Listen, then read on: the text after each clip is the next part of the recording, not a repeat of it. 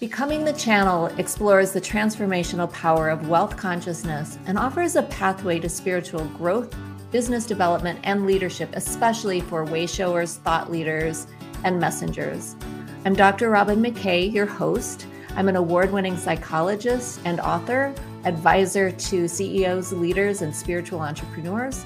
And I've been a clear intuitive channel since I was a little kid. Through conversations with leading experts, thought leaders, and everyday people who have found success in their respective endeavors, Becoming the Channel offers us a platform where we can explore what it takes to connect with, receive, hold, and transmit wealth consciousness for prosperity on all levels. This is the first step in a journey of many, and I am so excited to share it all with you. Be sure to follow us on iTunes, Spotify, or wherever you listen to your podcasts to stay up to date on new episodes and special content.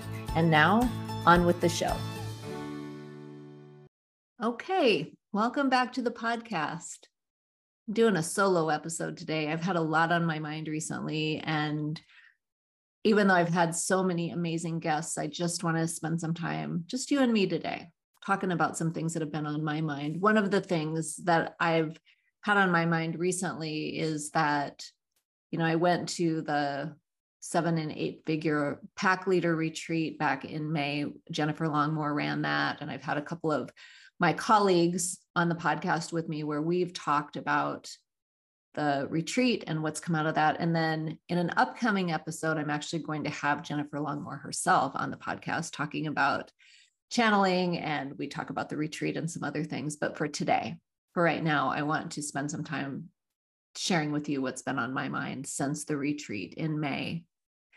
And yeah, so that's what we're going to do today. The guidance that I've received has been pretty clear on this. So I want to just dive in and see where this goes for today. So one of the things that stood out for me that happened in the retreat was there was a moment when Jennifer had tuned into the energies that were kind of unfolding the night that we were in what I can only call a spiritual battle, an energetic battle. And for some reason, the term quantum came up, or the quantum field came up. And I remember that moment when Jennifer said, the quantum field, that's their field. That's their playing ground. And by there, she meant the controllers, the malevolent beings on this planet who are not creative, but who hijack creativity of those of us who are creative. So that became important to me because in the Lightworker community, we use the term quantum a lot to describe the experience of moving through our businesses. People will talk about quantum leaps, and we'll talk about quantum physics and the quantum field. And this has become kind of this jargon that we use to describe the experience of success, of influence, of creating magic, materializing things in our businesses. And there's nothing inherently wrong with that, except I do think that for me, when I know something, I can't unknow it. And I marked that moment in my mind, the moment that Jennifer said the quantum field belongs to them, as a moment for me to take note of. And I pay attention to what I'm paying attention to. So stay with me here. I'm getting out my iPad. So after the retreat, my guides encouraged me to start studying vibrational medicine, specifically using tuning forks. And so I was guided to this woman. Her name is Ellen McCusick, and she's written a couple of books, but almost more importantly than that, she's been studying vibrational healing for something like 25 years. And I'm hoping to have her on the podcast at some point to talk about this. But in one of her books, the book is called Electric Body, Electric Health, Using Electromagnetism Within and Around You. She talks about ether, the etheric field, and she talks about the quantum field. And this is important because when I'm paying attention to what I'm paying attention to. I don't make decisions based on one data point or one piece of information. I look around and see what other information comes forward to either support or refute that initial knowing or that initial ping that I have. So hang on just a second and let me find this. So she talks about how sound travels through the etheric field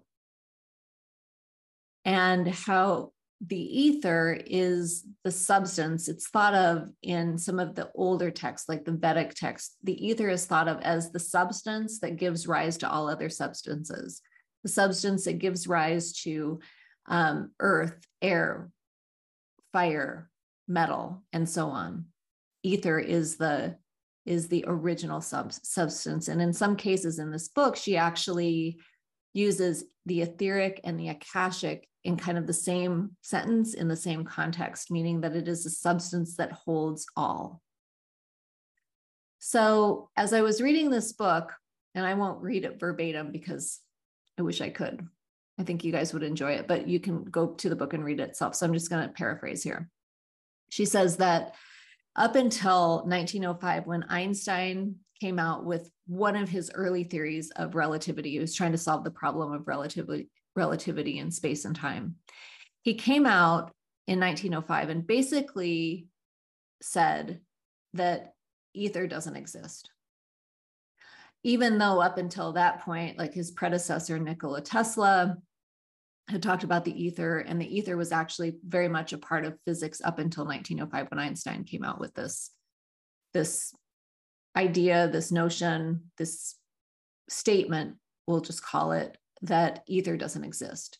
So in the absence of ether, what is there? And that's kind of where, in my understanding of this research, is that the quantum field developed. And the quantum field is kind of the spaciousness between molecules or between particles.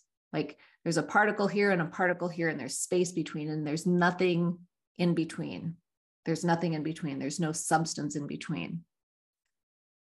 So Ellen makes a good point. She says quantum physicists don't like it when New Agers with tuning forks or Akashic Records reader talk about the quantum field, and that's why she doesn't use it in her work. And to her point, I don't use the term quantum in my work either, although I will say that I have felt extreme pressure to do that, especially recently. There are a lot of light workers and light leaders who are coming out and talking about quantum leaps and quantum magnetism and all the quantum this and quantum that. Well, so that's the second piece, is that Einstein in 1905 sort of debunked or denied the existence of ether. And apparently at that time, he had a whole lot of influence in the physics community. And so from that point on, ether basically became persona non grata, if you will. It became a non-issue in physics. And they went down this other path, the physicists went down this other path of the quantum and understanding what Einstein called spooky action at a distance, meaning that something could happen on one side of the earth and affect something on the other side of the earth. We also could call that the butterfly effect, if you will. But the main problem, as Ellen describes it, is that there was no explanation for the substance between these two particles. The only thing that can explain the spooky action at a distance, the reason that distance healing works, the reason that my physician client who lives 2,000 miles away from me, when she's on the phone with me doing a healing session, and I clear her sinuses at a distance, she says, I have no idea how this works. It just does. Well, the etheric, the substance of the ether, actually helps explain why distance healing works. So the third thing that I will bring forward is that last November at it was an advanced Akashic Records training that I did with Jennifer Longmore, was actually leading that. And I asked her afterwards, we were talking a lot about what we're coded for. So I had a private session with her, and we actually talked about what I was coded for, because it was something that was on my heart to talk about. And I think we all have that question, what am I coded for? What am I here for? so she tuned in for me because I wasn't getting a clear answer. And she said, well, you're coded, you channel from the etheric realm. She said, that's beyond the angelic realm. She said, it's the etheric realm. Well, it's certainly also beyond the quantum realm. So I've been channeling from the etheric realm, the etheric space or energy, if you will. And that landed very, very strongly for me. I know that I am channeling from the etheric realm. I know that I use the frequency of diamonds to channel, and those diamonds are situated in the etheric realm. Well, what I didn't make the connection about up until I read this book by Ellen McCusick is that the ether, the etheric, is not just a concept of, oh, you're so etheric. It's actually legit the substance that runs between all of the particles on this plane. And the controllers, the beings that Jennifer referred to who own the quantum realm, do not own the etheric. They don't own the etheric. The etheric is the place of creation. So stay with me here, because there's been some other things that have come forward as a result of my understanding of this. So one thing that has come forward is that I cannot call any of the work that I do quantum, and I don't anyway, but I do think that it's important for light leaders to take a look at our marketing, the way we're talking about healing and transformation. We really need to take a look at whether or not we're using the word quantum in any of our work, because for two reasons. One is that I think the word quantum has gotten diluted. In other words, I don't know when people in the light worker community started using quantum, but I know that it can be tracked, and that might be something that I pursue to discover when and where that term started being used. But two, if Einstein was involved in basically denying ether's existence in the service of the quantum, for example, I know that Albert Einstein is owned. I know that he is I'll call him a puppet for the controllers. And I was shown in the work that I did in the Akashic Records that he was used specifically to disengage the public discourse around the conversation of ether, because it's that important and it's that potent and it's true. So basically it was a distraction from the truth, which is ether, which is the etheric, which is the creative substance that penetrates everything. It's kind of like the Force, isn't it, from Star Wars? So if light leaders are using this word quantum to describe the work that we are doing, and we're using this word quantum unknowingly, then I think that we need to take a look at that piece first. And then I think that we bear some responsibility to change our language to talk about exactly what we are talking about, which is that at least for the light leaders who I know and love and have had on this podcast, I know all of them are also not actually working in the quantum. Here's the other thing that occurred to me. I've taught universal law or spiritual law for a long time. And there is a spiritual law that basically states that everything is created as a whole and everything is here now, which is quite reassuring. But for this, I became troubled about this particular spiritual law. I believe that is part of the quantum realm, that spiritual law is part of the quantum realm. The quantum realm would say that everything is created as a whole and everything is here now. But where did that creation come from?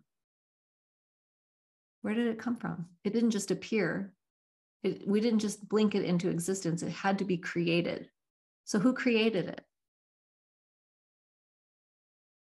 Who created it? The creators create. The creators create from the etheric. The creators create from the substance that gives rise to everything else. So stay with me. I'm just thinking things through. So if everything is created as a whole and everything is here now, somebody had to create that. And I know that creators create from the etheric. So what I'm being shown is that in some way, the quantum realm is hijacking the creations from the etheric and calling them their own. I have known for a while that there are beings on this planet who are not creators. The only thing that they can do is actually hijack the creation and replicate it. You know, maybe improve it, maybe tweak it, but it's all a replication of an original creation. I mean, even Plato said that. Plato, in his theory of form, said that there is in the etheric the perfect version of a thing, of an object. And then we recreate it, an imperfect version of it. But if you're listening to this podcast and you're intuitive and you're intelligent and you consider yourself a light leader, I believe that you're actually creating from the etheric realm. You're creating from the substance. And you're bringing that substance into material form. You're materializing it from the substance. In which case, that spiritual law that states that everything is created as a whole and everything is here now is not true. And this comes as a great relief to me, because when I heard that, I would use that a lot early in my business to reassure myself that the clients that I desired were coming and the money that I desired that was coming. But there was a falseness to it, and I couldn't put my finger on it until I was guided to be really discerning about who's creating it. If it's created as a whole, who created it? And I had to come back to the place of the creators create. Now, let's bring in another piece. Wallace Wattles wrote the book, The Science of Getting Rich. And in The Science of Getting Rich, he talks about two different fields. He talks about the field of competition, where there's a lack of resources, where there's a limited amount of resources. And then he talks about the field of creation, which I believe is the etheric. And Wallace Wattles encourages us to move into the creative realm and to create where there is plenty, where there is more than enough, and to get out of the competitive realm, the competitive, AKA quantum. So here's my ask of you today. As you consider this information, please don't take my word for it. But instead, I would encourage you to look at Ellen's book. And here's what I want to say about Ellen's book is that I know that some of the I'm going to call them characters that she uses, Tesla, Einstein, physics in general. I know that these fields have been compromised. And I know that all the stories that we've been told about these fields are not necessarily true. So I want to acknowledge that. But I also want to acknowledge that truth has a frequency.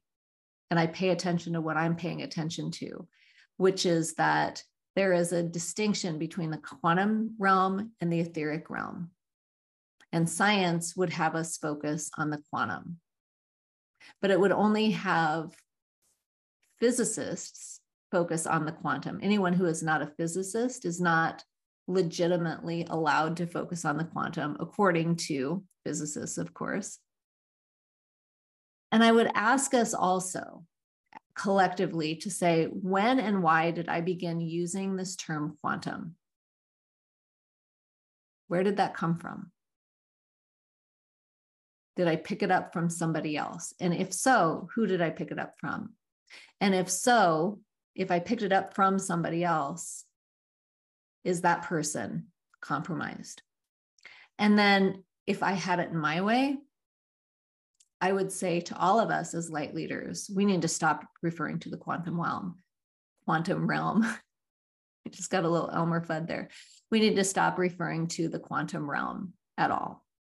And we need to start acknowledging what we know to be true about the etheric, about the substance from which we create, because we are creators. We are creator beings. We are here to create. We are not here to replicate. We are not here to copy. We are here to create. So as an invitation to step into the creative realm, which you already are in, but to match your language up with what you're actually doing, I think is going to be, well, it'll be beneficial to you personally, to me personally, but I think more largely in the light worker, light leader community, if there are enough of us who come together and say we're no longer willing to refer to the quantum realm, I am wondering how that is going to affect, what ripple effect that is going to have on our community. I think extracting ourselves from the quantum realm is another piece that we need to really examine. How am I embedded in the quantum realm? You can ask yourself. You can ask, how and why did I get hooked in here? Is it part of the matrix? Which personally, I think it is. And then what's the best way to extract myself from the quantum and to move back into the etheric or beyond? It could be an angelic realm that you channel and create from. But there has to be an acknowledgement, I believe, that we are creatives, that we are here to create new worlds, and we are here to, as you know, to liberate consciousness from the matrix, which I believe the quantum realm is very much a part of.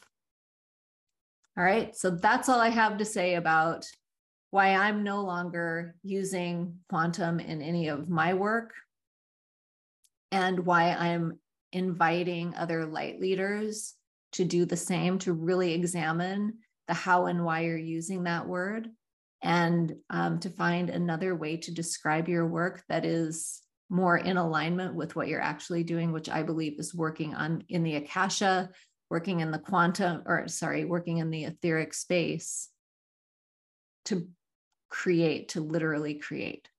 Okay. Until next time. Thank you so much for listening.